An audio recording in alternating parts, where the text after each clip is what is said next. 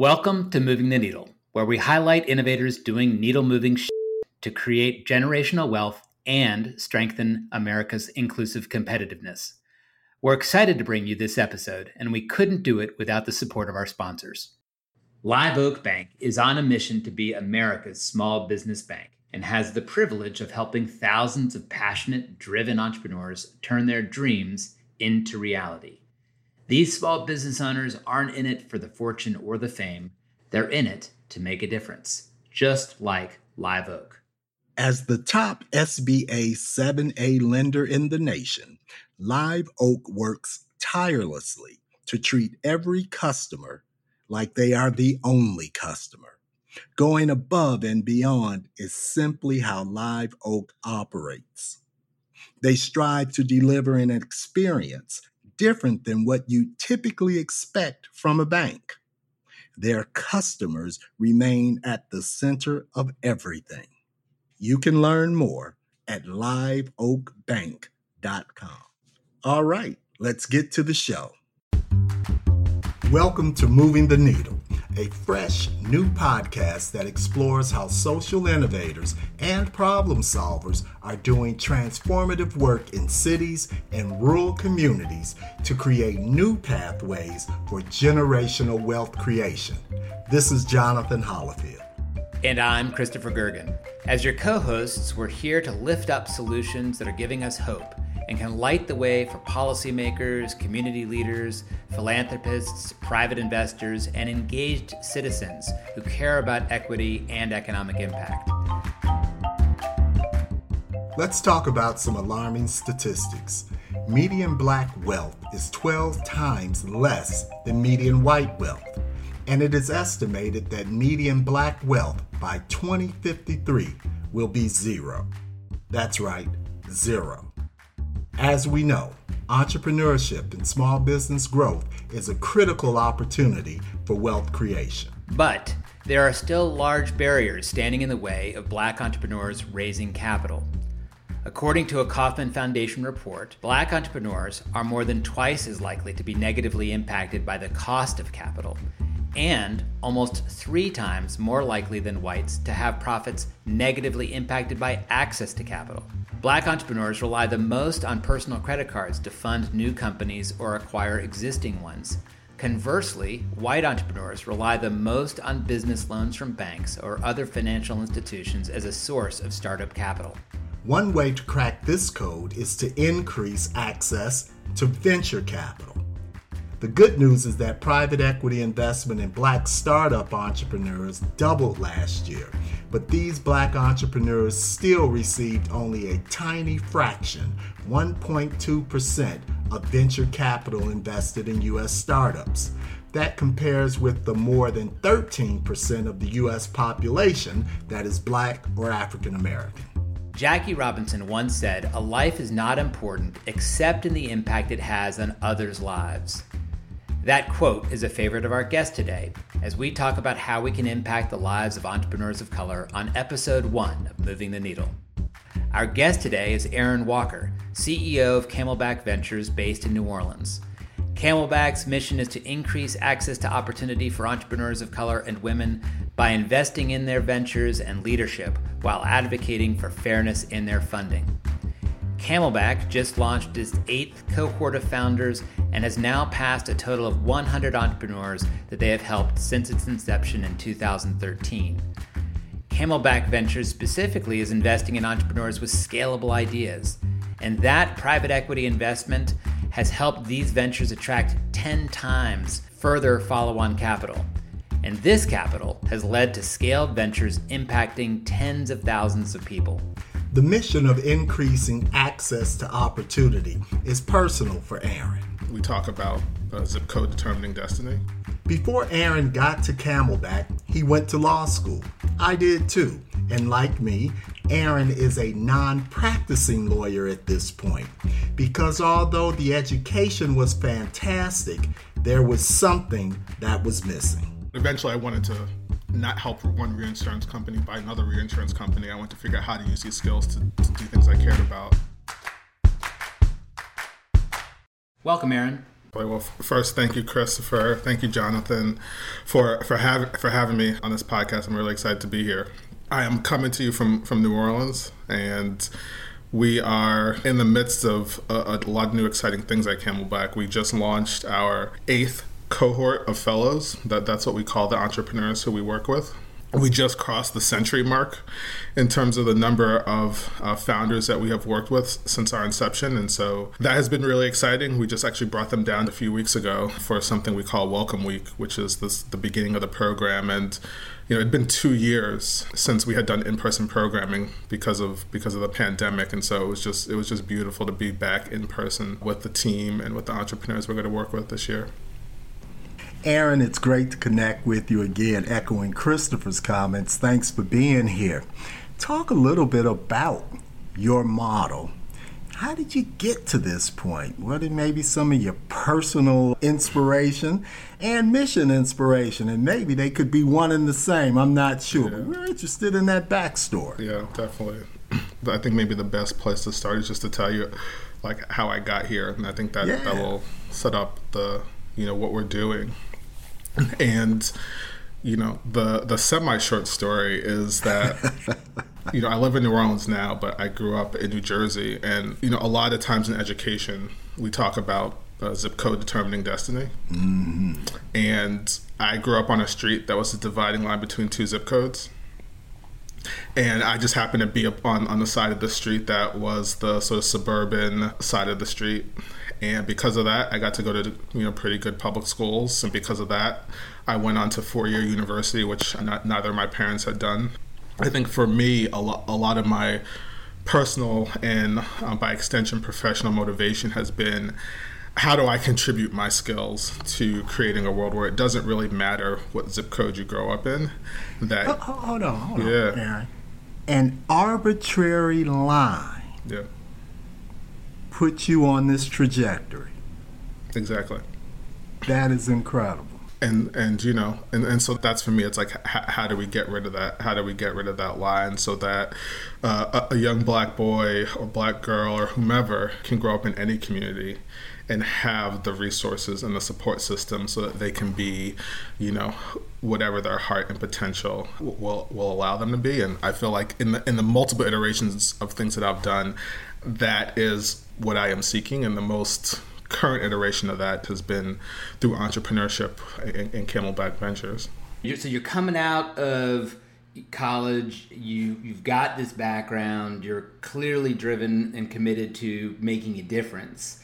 Tell us about some of the first sort of outcomes that you were driving towards. What were some of the influencers that you sort of connected with along the way that helped you continue to refine how you were thinking about your role as a change maker? So when I went to college, I was a foreign affairs major, and I thought I'd have some career in international politics. That has not happened yet, so maybe that's the next act. I see an Ambassador Walker out there somewhere. I'd be okay with that. Yes. I'd be okay with that, like Jamaica or something like that. Yeah. I applied to Teach for America, and I got in, and I actually went in thinking that education was the way to go. One of my most favorite summer jobs I had while I was in college was working at a nonprofit called Harlem RBI, which was a program in East Harlem. And that sort of really hooked me into education. And even though I wasn't going to school to study education, it was something I was really interested in. And so I thought maybe that was going to be my mechanism, was through education and through being a classroom teacher. Along that journey, though, what I realized for myself is that we really ask teachers to perform heroic tasks to give kids a basic education, and that's not to take anything away from teachers. I mean, the work that they do is really God's work when you think about it. But the obstacles we put in front of them are just tremendous. I don't know if y'all have been watching Abbott Elementary, but it's about these teachers in Philadelphia, and I feel like I'm watching my life on TV. And so what I really wanted to do then was say, like, how do we get rid of the odds? Like, I didn't want to romanticize this idea of helping young people beat the odds. It's like, well, what would life look like if they just didn't have any? And so for some reason, I thought law school would help me figure that out. And I think part of it was, there was this drumbeat in the early aughts, education being the civil rights movement of my generation. I thought, well, I guess civil rights means I have to go to law school and figure stuff out. I did go to law school. I don't know if I figured it all out. Well, we share that path. That's why I went to law school, too. And I don't practice to this day. Yeah, we've got two recovering lawyers. I feel you. You have to understand that. So I went for that reason. And that took me down a different path. And I really just started to think about, well, what is the role of like economics and money and stuff like that? And so like a lot of folks, you go to law school wanting to change the world and you leave working at a law firm.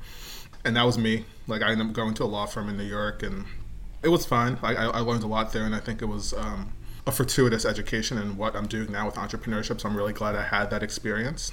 But eventually I wanted to not help one reinsurance company by another reinsurance company. I wanted to figure out how to use these skills to do things I cared about. And that got me, I had an opportunity to go work at a venture philanthropy fund in New York City called the Fund for Public Schools. And that sort of brought me closer to the places that I wanted to be. And so at the fund, we were investing in early stage ideas, trying to help the New York City Department of Education improve education for the biggest school district in the country. And that began to show me the power of what private money can do to really incubate innovative ideas. That sort of set me on this path and had the opportunity to work with some really great folks. And so just was around a group of great people who sort of taught me how to fundraise, gave me this opportunity and sort of put me on the path that I'm on. We actually have similar paths. I had an epiphany. Did you have an epiphany, or was it a gradual transition out of one area of contribution into another? How did you get to Camelback Ventures and that investing and entrepreneurship support? Yeah. I would say it was as the kids would say, it was a slow burn. Not necessarily like this one moment of epiphany, but what I can say is, having this experience at the fund sort of encouraged me to go out and try a couple entrepreneurial ideas of my own. So the reality is like Camelback was the third entrepreneurial thing that I had launched. And so the first two, have come and gone. And at the time, it was felt very painful to go through those experiences, but in many ways it was setting me up for Camelback, and in a lot of ways, teaching me what not to do. And so, those are lessons. Well, and let's pause on that for a sec. I think all of us those of us who have been an entrepreneurial journey can very much appreciate the battle-worn scars that you get through experiences. And before we get to the Camelback, what are some of those lessons that you've learned? What are the things that you've carried with you into this next version of work? And even what are you imparting upon, other entrepreneurs that you have now invested in? So the first company I started was called Teacher Capital Management. Without getting too deep into that, it was essentially how do teachers have agents like athletes and entertainers do was the concept. What I learned from that is that like the policy conditions have to actually be appropriate for you to start a company. And so with that company, essentially to have a market to build a business off of, I needed to figure out how to decertify the teachers union in New York City. And I was like, well, how do I get 80,000 people to decertify the union? That's wild. And it wasn't like anti-unions or anti-representation, but like that was the policy reality of creating a business in that space. So that was one lesson learned. Don't just be enamored with your idea, understand the policy context in which you're trying to build something in, particularly I think in like an impact space where there are a lot of like policy influences in the ideas that we're trying to change. And sometimes it's like the policy things that are creating the conditions, and like that's a thing that we need to change more than trying to find an innovative like business idea to solve it. So that was one. And two is, businesses live in the real world, not on paper. Sometimes we can just feel so protective of our ideas and afraid to share them. And I remember in the first company, it was like version 45 of the concept paper, and I was like, well, I'm not going to perfect this on paper. Like you perfect it by putting out there in the real world and figuring out what works and what doesn't, and sort of getting up from those things. And so I think, that was one of the things I carried with me. It was like, don't overthink this. Yeah, spend some time thinking, but as fast as you can, try to get it out there and figure out what works and what doesn't. And that'll tell you where to go more than trying to perfect it on a piece of paper. Without a doubt. One thing I'll say real quick, Jonathan, on that one is that in some of my earlier entrepreneurial ventures, it was one of those things where I had everyone sign any NDA possible, right? And so you were swearing them to secrecy, and it became, barrier upon sharing your idea out, and it became a huge barrier to your own growth curve, right? Because you're like, okay, I've got the greatest idea since sliced bread. I'm going to keep it hidden under a rock. And the only way that you can see it is if you sign an NDA, which makes zero sense from an entrepreneurial perspective. So I can appreciate the need to just get out there and do it and share it and have it engage with the real world. So yeah, amen to that. Let's take a break. Today's episode is brought to you by SHRM. Our partners at SHRM, the Society for Human Resource Management, have created better workplaces by supporting diversity, equity, and inclusion throughout the world of work and society. It's why they developed the Together Forward at Work initiative to drive racial inequity out of the workplace. It's why SHRM made a capital commitment to support minority-owned business enterprises. And it's why they are partnering with us at Moving the Needle to support the call for inclusive economic development opportunities. Together, we can help workers realize their full potential in their work and in every aspect of their lives. So you can learn more at shrm.org. That's SHRM.org. Okay, back to the show. Let's get back to moving the needle. Aaron, human interest question. Camelback Ventures. How did you arrive at that name? Yeah, definitely. So most people think that it's like a mountain in Arizona, and there is a mountain in Arizona called Camelback Mountain, and there's a water bottle company. We're spelled differently, but in New Orleans, and in particular, but I think also in the American South, there is a kind of house that is called a Camelback, and it is essentially a shotgun home with a second floor in the back. So, it was like sort of a popular home in the urban South. They started putting second floors in the back of the home when they needed more space, and in particular in communities of color, because you need to make things work, you needed more space.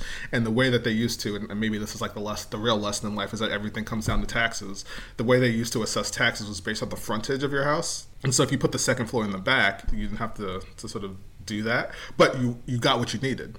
And so to me, it was just it was a hat tip to the innovation and ingenuity of communities of color, which is we're always doing what we need to do to make it, and using innovative tools to be able to do that. And so I wanted to give a nod to that, given the fact that the mission of Camelback Ventures is to support social entrepreneurs of color.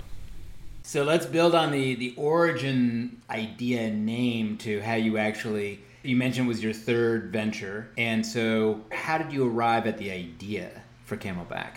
Yeah. Thinking about my first two companies, it was really how could I create a business that would help other businesses? And how could I create something that I wish had existed when I was starting those first two companies? And so, when I started to reflect on my own experience, I realized that we were all telling the same story around lack of access to coaching, connections, and capital, all in these different ways.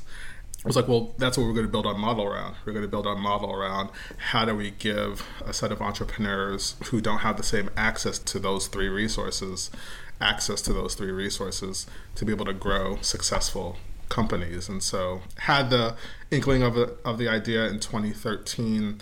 We did a pilot at the end of that year into 2014 with 5 entrepreneurs. And I said what I just said to you. I think all entrepreneurs need the same 3 things: coaching, connections, and capital. I said, but I don't have any money to give you. So no capital, but I will use my connections to help you, and I will coach you to victory. And so we did that for 4 months, and lo and behold, things started to happen. Someone built a prototype. That prototype led to customers. And by we, I guess at this point, it was really the royal we. It was just me, took that pilot and was able to raise $1 million from it. And that was powerful, right? I think going back to what we were just talking about before was getting it off of paper. It was so much more powerful to raise money talking about real people. I said, look what I did with my money, which was not saying much because I didn't have that much money. But here's what we did on $10,000. Here's what we could do with $1 million. And that was a tangible story that sort of put us on the road that we're on. One of the struggles around entrepreneurship, particularly people of color, even more specifically Black entrepreneurs, over the last 40 years, Aaron, we've had exponential growth of activity. Lots of new businesses formed, but we haven't followed a similar trajectory of job and wealth creation from those business formations. How are you attacking that so that with the new energy, and how is it aligning to also create jobs and wealth commensurate with that level of energy? So I think two things. One is, what we have said from the beginning is that we want to be the friends and family funder that, some folks don't have. So if you don't come from money or have a network where, your uncle's willing to write you a $50,000 check and not get it back, where do you go? And so we want, and not get it back is the key part. And so we want Camelback to be one of those places, particularly for entrepreneurs of color. We can get into the racial wealth gap, but this to me is like one of the products of that, is that disparity means that when people want to go out and start businesses, they often don't have the resources internally or within the network to kind of make that happen. Like I remember one of our entrepreneurs saying they had $7 left in their bank account, and then they got the email from Camelback saying that they got in, and that like completely changed the trajectory that they were on. And so that to me, like those kind of examples are the ones that I always sort of sit back and say, like, this is why we're doing that. So there's that piece, like the capital piece. But to your point, it's like more than what just one organization can do. And so what we've started to do over the last couple of years also is not just to do the entrepreneur side work, but also to do the investor and funder side work. And how do we work with those institutions and those individuals to make sure that they understand these issues and that they're deepening their commitment to investing in entrepreneurs of color and women in more equitable ways. Because if we don't do that, then this just becomes like an academic exercise where we get all of these organizations started and companies started that are doing a great job, but if they continue to be undercapitalized, it's just not going to work. Great insight, coaching the investor class as well. Without a doubt, and demonstrating some real models about how to do it and how to do it differently. So on that note, Aaron, can you just walk us exactly through the model? So help us better understand. You mentioned, for example, you just hit a really cool milestone, which is you've had over 100 entrepreneurs go through the Camelback program. What does that mean to go through the program? You mentioned coaching, connections, and capital as being the critical ingredients, but how does that translate into how you've actually designed the model? And then what are the target outputs and outcomes that you guys are tracking against that? So there's a capital piece, $40,000. There's a coaching piece. Every entrepreneur we work with gets a coach that we pay for. There's a connection piece, which is like, how are we using our social networks to help connect them to clients and customers and board members, so on and so forth. We also have a curriculum that we lead them through. And so there's a lot of C's at Camelback, if you haven't noticed. You got a good alliteration going on. The Camelback C's. Yeah. I know. Gotta stick with the alliteration.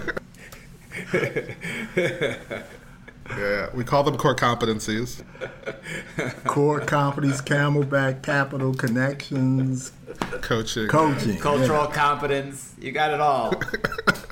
If you need to know how to pronounce one letter at Camelback, it's a C. It's a C. And so there's 5 core competencies, and like the whole curriculum is centered around what are the skills that we think every CEO needs, regardless of the kind of company that they're building. So we talk about hiring and managing talent, which matters no matter what kind of company you're building. We talk about like being pitch ready in all the various iterations, whether it is in the elevator, at a competition, on a podcast, on the 30-minute call with an investor where, it sounds like it's a conversation, but really it's a pitch. Like we sort of take them through all those iterations.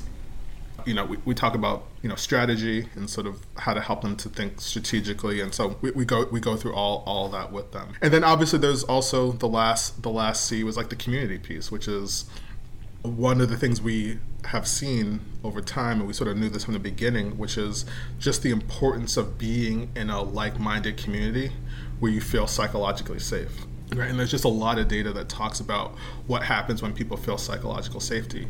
It increases their ability to be risk-taking.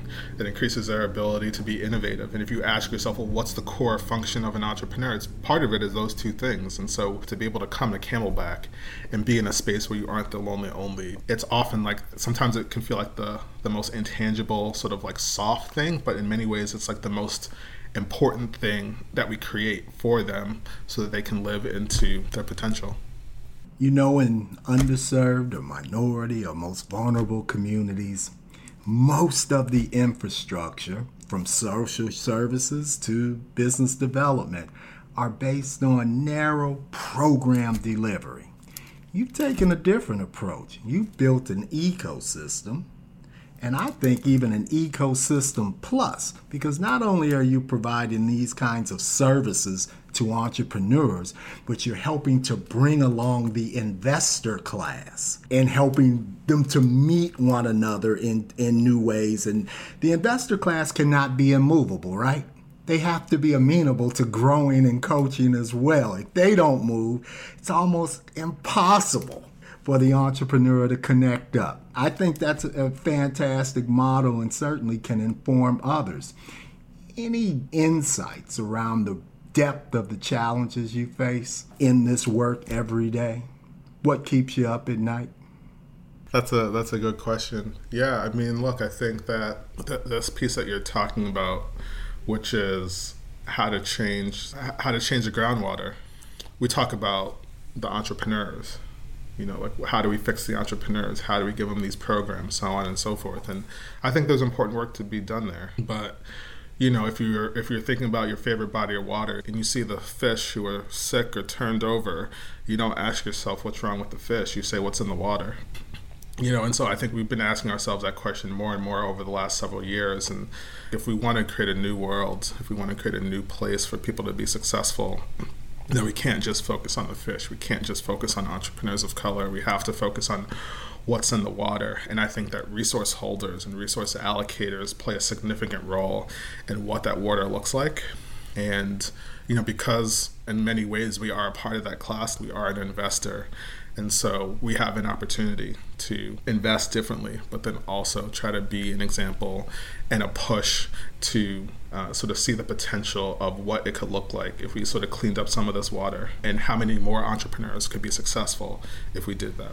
Yeah, I mean, that brings us in. Like, it is no coincidence that we're having you on this podcast, because we feel like you're not only walking the talk in terms of the model itself, but you're actually exemplifying what the system change needs to be able to realize something that you all have written quite a bit about, which is around generational wealth creation, and how do we actually address sort of long-standing disparities in our society that's proving again and again to be the barriers at hand.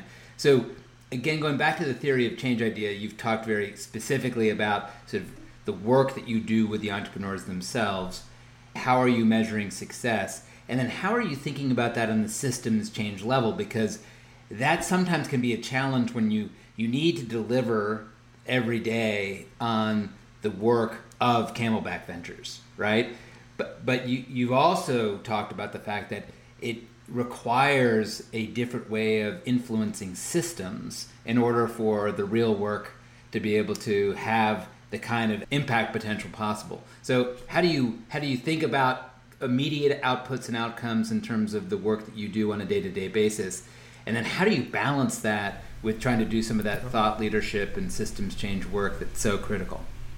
I mean, some of the things we look at on the output basis are just, you know, how much money our fellows are raising post our program, you know, and so we've seen our fellows raise, you know, upwards of $40 to $50 million after leaving Camelback. And so that's great, right? It's like in the aggregate, we've put in about $5 million into these 100 companies over the last several years, and they've turned that into another 50 plus, you know. And so we look at that metric and say, like, we want to be a catalyst of capital. We know that we can't sort of fill the whole capital stack, but can our dollars begin to catalyze other dollars? So we look at that piece. We look at company survival and success. So on a percentage basis, how many of our companies are still going concerns? We look at job creation. We just did a survey of our past companies, and 76% of them said on average they created 8 new jobs, so that 100% of those jobs that they created were living wage jobs. So for us, it's also not just like about numbers, it's about quality.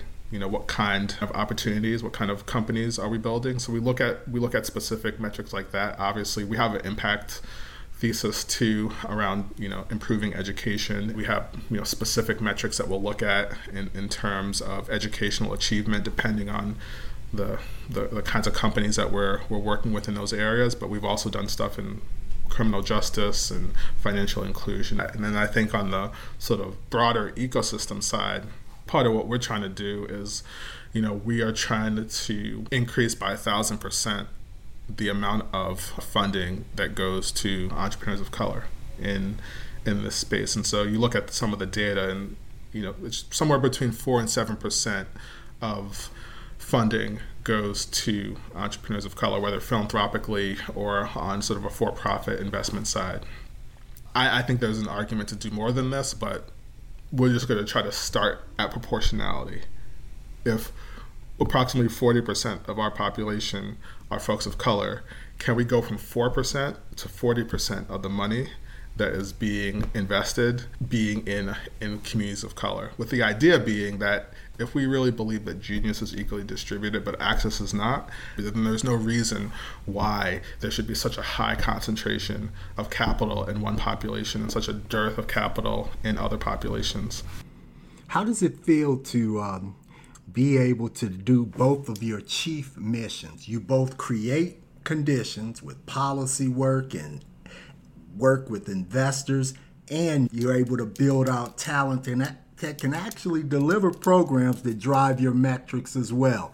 Most organizations that do one or the other. You're able to do both. Look, here's the thing is I think, we talk a lot about intersectionality, and the fact of the matter is that these are intersectional problems, and so it's going to take more than sort of single issue solutions to get there. And, wealth and education and health issues and financial inclusion and poverty, like they all sort of work together. And so having that perspective, I think, is what allows us to be able to have these multiple entry points. And, pressure is a privilege, right? So it's like, yes, it's a lot. We have an opportunity to do it, and we shouldn't see, quote unquote, the pressure as a bad thing. We should see it that we have the privilege to work on this every day and to make a contribution and to influence what happens. And I see it as such, and want to, for as long as they will allow me to be in this seat and be on this earth, to say that I contributed something. Absolutely. Well, Christopher, sounds to me like our friend is moving that needle. He absolutely is moving the needle. And I actually think it's one of these interesting things talking about intersectionality. It reminded me a little bit of a great book that others might want to check out called Forces for Good, which looks at how social enterprises like Camelback are really moving the needle on these kinds of things. And one of them is the intersectionality that you were talking about, Aaron. It's about the idea of getting into the arena, recognizing the fact that you've got to be advocates. We get scared away when we're 501c3s sometime about being able to actually think about how do we go about policy change and have policy conversations.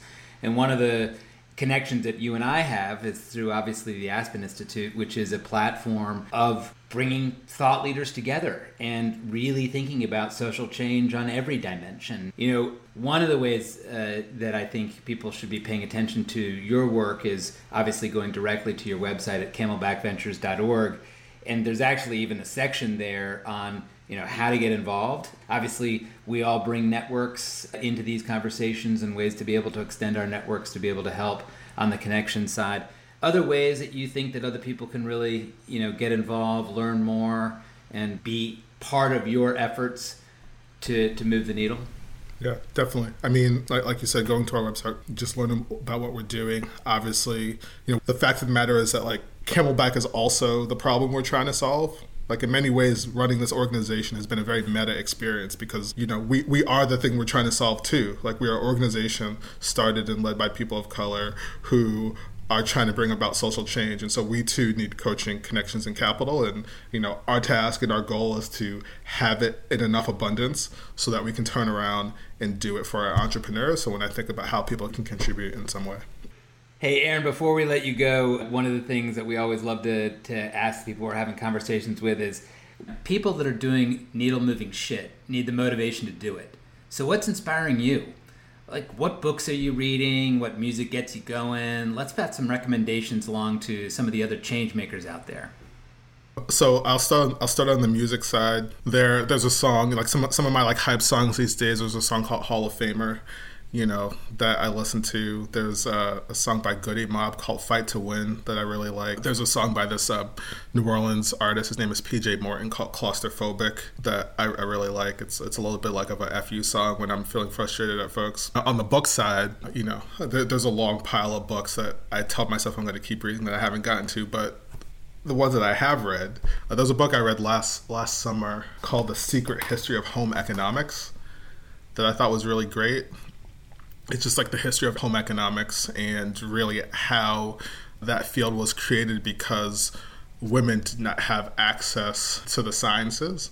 And so home economics was a field that was essentially created to allow women to enter sort of scientific fields, but through like this lens that people thought was okay for them, and how they were able to like change the world through doing that. So I just thought that was like a history that I didn't know about. It actually gave me a lot of ideas about things that we could be doing and we could be investing in. And then I recently read the former CEO of Pepsi, and I think I'm saying her name properly, Indra Nooyi. She wrote a memoir called My Life in Full that I thought was just a great book, just learning about her growing up in India and her coming to the U.S. and ascending to run Pepsi was just a great story. Very good. That's a pretty good list. That is a good list, and I'm ready to get right into it in terms of when people are pissing me off. How do I get back in the game? Listening to the right kind of music in that world, which is great. I want to give some shout outs and thanks, but Jonathan, anything to say before we wrap up?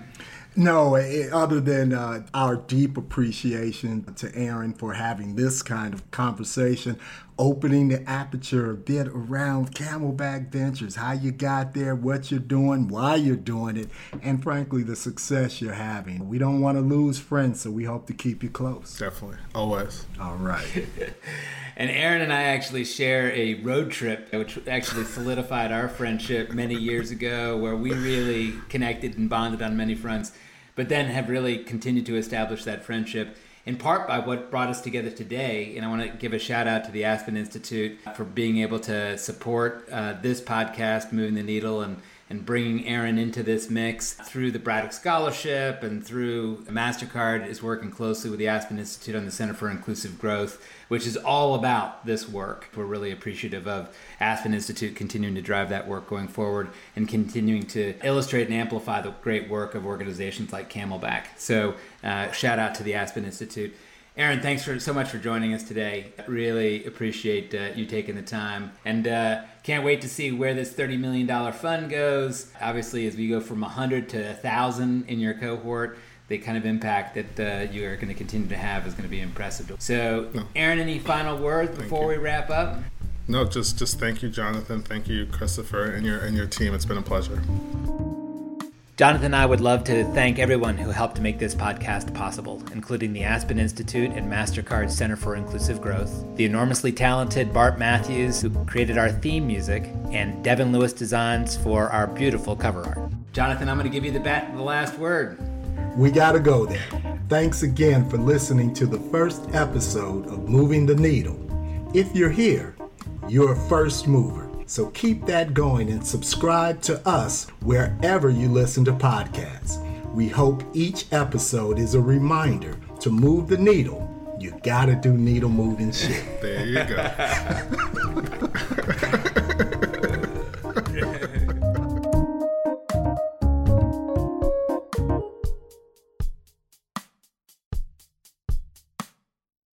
Hey everyone, if you like this podcast, we have a couple of books for you.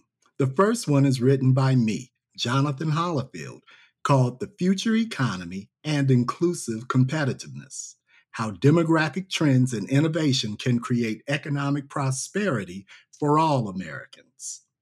In this book, I answer the question, can America win its economic future? The answer is an emphatic yes, but I have concerns. Our nation is facing unprecedented global economic challenges. Although the economic narrative of the 20th century, in many ways, served America well, it will not, indeed, it cannot meet the needs of the 21st century. Today, we need all hands on deck, particularly those who have not competed well in our nation's best opportunities: Blacks, Latinos, rural humans, and others. In this book, I lay out an exciting way forward for America to inclusively compete to win the future. That's The Future Economy and Inclusive Competitiveness, which you can find on Amazon or movingtheneedle.solutions. And I can tell you that Jonathan's book really is a great read and provides meaningful insights into the issues we all care about. And while we're at it, you may also really enjoy a book that I, Christopher Gergen, co-authored with Greg Vanerick called Life Entrepreneurs. Life Entrepreneurs, as you may find out, is a clarion call for those who are interested in integrating their lives and work with purpose and passion. In the book, we tell stories of people who have infused their life and work with energy, impact, and fulfillment. In writing Life Entrepreneurs, we had deep conversations with 55 life entrepreneurs who have intentionally and creatively designed their lives to be able to create truly extraordinary impact in the world and deeply fulfilling lives for themselves. We had a great time writing this book, and its lessons have impacted every aspect of my own life and the thousands of readers who have checked it out. So you can check out Life Entrepreneurs for yourself on Amazon or movingtheneedle.solutions.